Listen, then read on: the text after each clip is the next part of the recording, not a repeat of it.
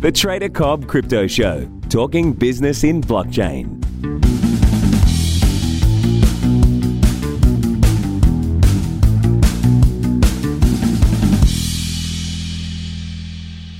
Hello, everybody, and welcome to the Trader Cobb Crypto Show. Today's guest is coming all the way out of what I would suspect to be a relatively cool Norway. It's Bjorn Alsos, the operations manager at BitBay. Not the exchange, the token. So don't get confused, as I did. We're going to go into depth about what you're doing. So thank you very much for being on the show. Oh, thank you. And absolutely not a token. We're a coin. A coin. Yes. My mistake. A coin. So look, let's start first with a little bit of your history, because I know you've been in the space for quite some time. Back in 2014, is that right? Yeah, that's when BitBay launched. I've been a little longer than that, but that's when BitBay launched. Yep. So when did you get involved in crypto assets or cryptocurrency or whatever you want to call it these days? First half of 2014. You can still see my work in some of the charts from the time. Wow.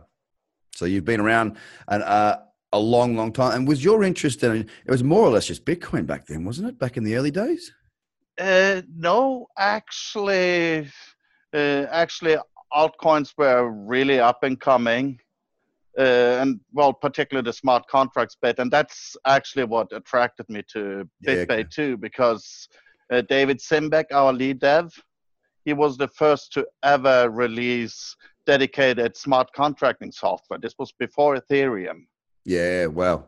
So you've outlived just about every other token from back then, right? Because I know a lot of, look, I came in the middle of 2017, just so you know, I'm a trader. So on the technology side of things, it ain't my kettle of fish. That's not who I am and what I'm good at.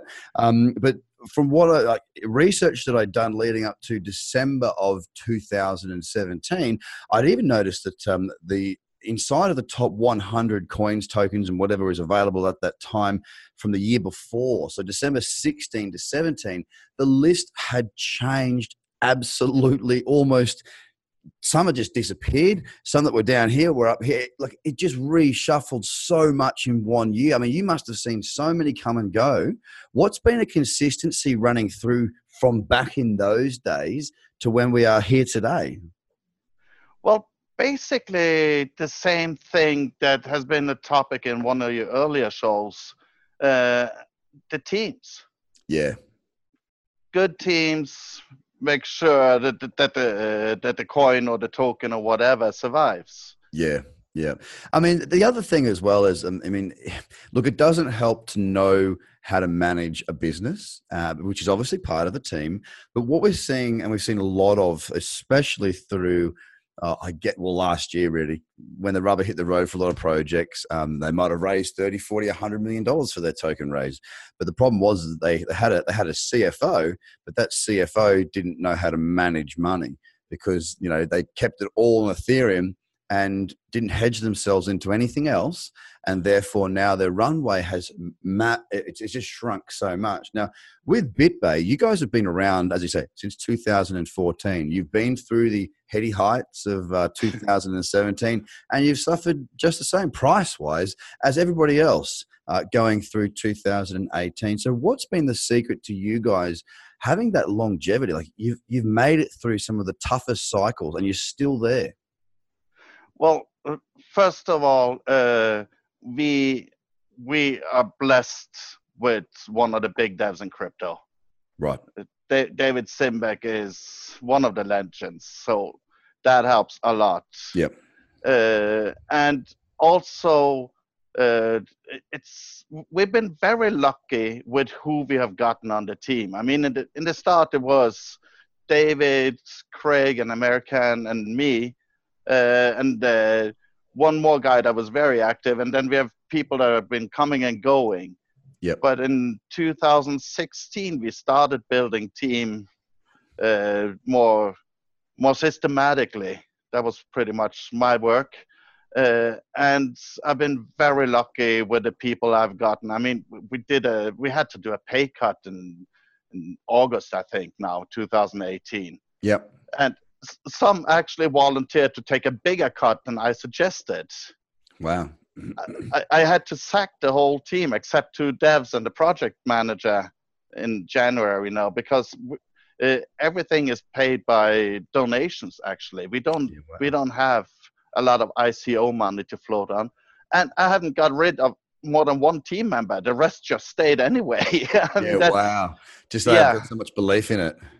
yeah, absolutely. It's such a fantastic team. I don't know where you would ever find something like that. Well, you must be a good person to work with. I'll tell you that much. Thank So you. what's the end goal? I mean, you're basically the world's first decentralized stable coin designed for mass adoption. I mean, that's your catchphrase, right? So what is the end goal, and what do you want to achieve here?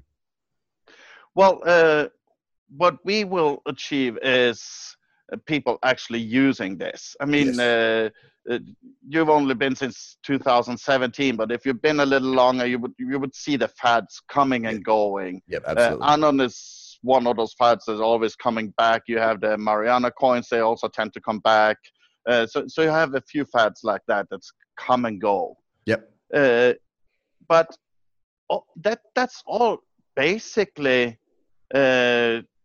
centered on the crypto community. It's Yeah. not really targeting the end users. They may say they do it, but all their activity Suggests is otherwise. targeted at the investors and the traders. Yeah. And that's where we are thinking a little differently. I mean, we could have jumped on a lot of the fads. It's easy for us to go totally anon. We could have had a nice price spike from that. It would be easy for us to add master nodes. Yeah. We could have a nice price spike from that.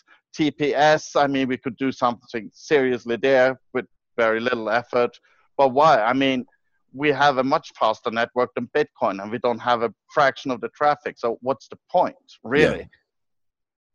Yeah. So instead, we focus on building it so it's easy to use, so anyone can use it, and also use it backend. And that, I think, is one of the very important things here.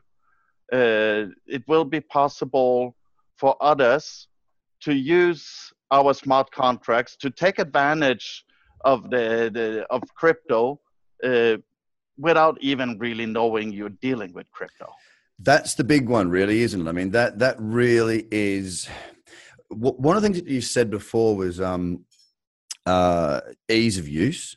I think that's a really important part of adoption, and I agree with you entirely that, you know, the strategy for many of these cryptos, whatever you want to call them, and just businesses within the space as well, within the ecosystem, they seem to be so focused on who is in there already. And that's trying to capture, it's not low-hanging fruit anymore. Everyone's smartening up, and people have just sort of stopped. They're still there, they're still listening, but they're not acting and doing quite as much at the moment.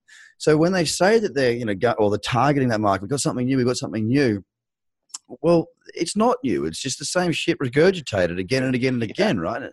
They're not reaching out for the masses, and the only way we're going to see, you know, companies like BitBay, and you know, tokens like Bitcoin and all these other things actually come into the mainstream, not just mainstream knowledge, because everyone knows what a Bitcoin is now, right? There's not people in the Western world that have got money, or even in all over the world, to be fair, not even just the Western world, the whole world now, if they've got access to readily available information, then they'll know what a Bitcoin is, unless they just don't read and they, you know, walk around like this, right, with their ears shut.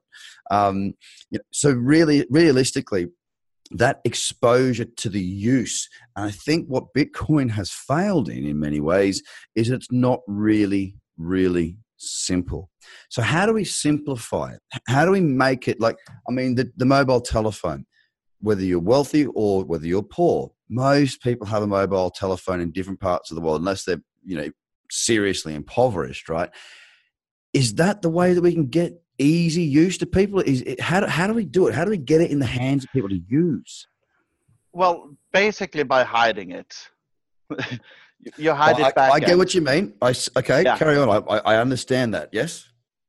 And I mean, we do need a visible front and stuff and everything too. I mean, but we can do both.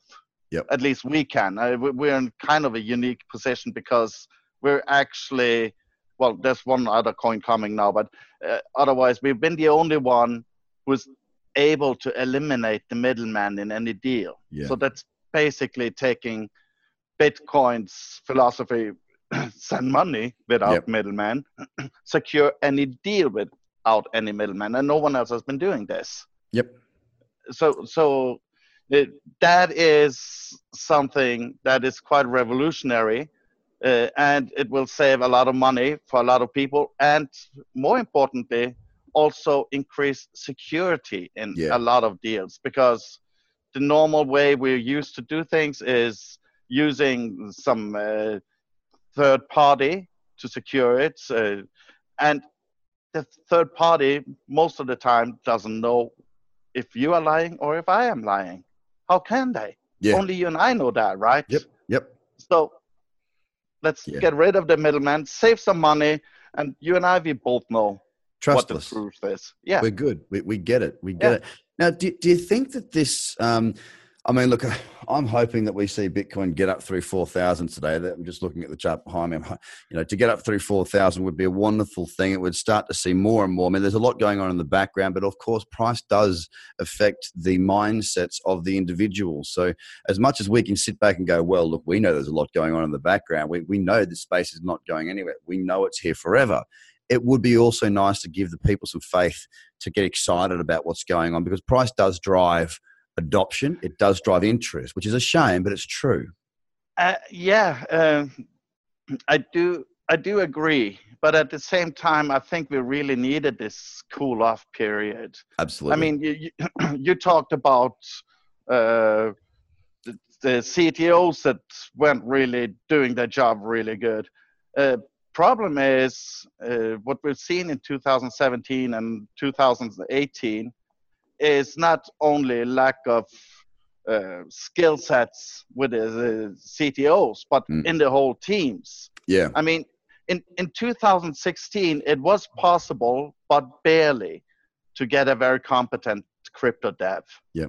In 2017, all the not so good crypto devs were employed. Yep. And God knows where they found those guys that were on the projects that launched in 2018. Yeah. Right. So you have devs that they may be very competent devs as being able to program things, but in programming crypto is something different for several reasons. That there are hiccups. It's still very young software, and you do need to learn all those hiccups, and also the consequences when you do something wrong in your code is so massive. I mean, if I launch an app that is supposed to help you remember your groceries, worst case scenario, if I have a bug, you come home without a milk. Right. Yeah. So not that bad. We can right? manage that. Yep. Yeah, but in crypto, one little error in one little line of code, and you see $50 million go out the window. Yeah, pressure. So, big that's also risk, the kind of that's also some kind of risk that the investors haven't really priced in. No, and you're absolutely right, because I haven't thought about that either. Mainly because I'm not on that side of the fence, if so to speak. I've stayed out of a lot of the ICO stuff. I've invested in 2 ICOs because they made sense to me. I'm pretty old school in the way that I look at these companies. Like I do like the Binance token, and I have been in Binance for a while now, the last a couple of months, and I like it because it appears to me I can see, because they're not going to tell me, they're not going to show me their P&L, they're not going to show me anything like that, but I can at least see the revenue model, because when I trade with them, I know that I'm getting, like, there's a fee, right? And I know from other companies they pay to be this. I'm like, okay, they've got revenue. A lot of these other companies have no revenue. None at all. And they don't even have a bloody plan to get revenue. Do you know what I mean? They just hope that their token or their crypto goes up in value, and then that's going to be their revenue, which is fine. Yeah. But how are you going to do that without just being full of crap? Well, at the end of the day, I think we both know we will see they are not able to do that. And I mean, Binance token, clear revenue model, simple architecture. Yeah. No problem. That Yep. one is easy to understand. But what we very often see is we see that people start projects, and that's again going back to the lack of knowledge with the devs. Very much, we see architectures that can't possibly work if they even get mildly successful. Yeah. Yeah. Because blockchain is a brilliant ledger. It's really unique, but it's shit for storing data. That's fantastic. I love it when people just tell it how it is. It makes a very, very big difference. So what's the next phase? I mean, we know that we are going to see, we're seeing the STO market starting to hot up. That again makes sense for liquid, like providing liquidity to illiquid asset classes. I think that's a really big thing that I think big corporations are going to be interested in. That's a different world.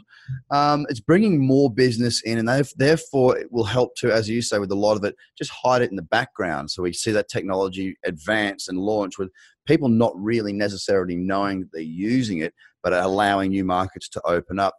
We've got the opportunity now through the lessons learned in 2018, and a lot of the companies that are going to be around, they've been able to build as opposed to having to work into that hype cycle and pander to investors all the time, right? So what's the next thing that we're going to see come through? Is it going to be some of the older businesses, like, for example, the ones that have been around for a long time and therefore can survive and have a good team? Or do you think we're still waiting to see a lot of new players come into the space? Both. Yeah. Absolutely both. The old coins are there for a reason. And they will survive. They will find their markets, most of them. Yep. But we will also see new coins, new concepts. And I'm guessing as people learn the strengths and the weaknesses of distributed ledger technologies, and particularly blockchain, they will start combining it more with other technologies. Yeah. So you can really exploit it, because what we're seeing now, that's what we need. But you will see not just devs, but also marketeers. You will see managers. They will all start to understand more of the technology and build more clever business models. I mean, a lot of what I'm seeing now reminds me of the .com wave. I was in it. And I mean, everyone wanted to build a portal, the one portal that everyone was going to use to get on the internet. I mean, that's absurd today, right? No one could see social media. No one could see Netflix. No one could see anything of this. Everyone wanted to build a portal. And what happened with those? Well, some failed, most failed. And we see that a little with the platforms too. Platforms has been a big thing now. Ethereum, Neo, EOS, you name it. And that's kind of the same race. Reminds me a lot about the portal race. In the .com wave. Yeah. And so with that being the I guess the tip of our tongues right now, where are we? Are we back in 94 after the first run up, 95, or are we after 2000 as far as that goes in your mind? I'd say around 98 to 2000 somewhere. Right. Yeah. So we've still got the biggest run to go, the biggest amount of development to go. Oh, yeah, absolutely. Yep. And then we're going to see the rubber hit probably a massive come off again, because that's just what happens in these markets. It's so small right now. We've already seen what it does. And then from there, we'll probably see some of the again, if you look at what Amazon did and Google did, I mean, Amazon especially, not so much Google, but Amazon was around through that 2000 period and went up and then went back down. Then you could buy it for, I think, $5 or $10 in that second way around.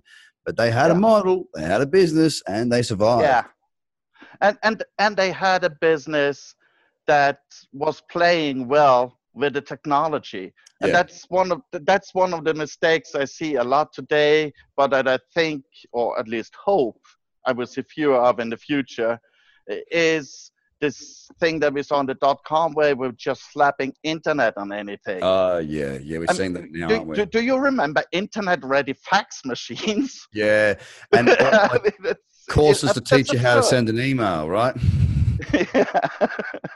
Hilarious now, but we're in that we're going through that same period of time right now in a totally different technology, an extra extension of the internet, if you will, with blockchain. And it's, it's a truly exciting and dynamic place to be around, whether you're a developer or whether you're on my end doing education and media and trading.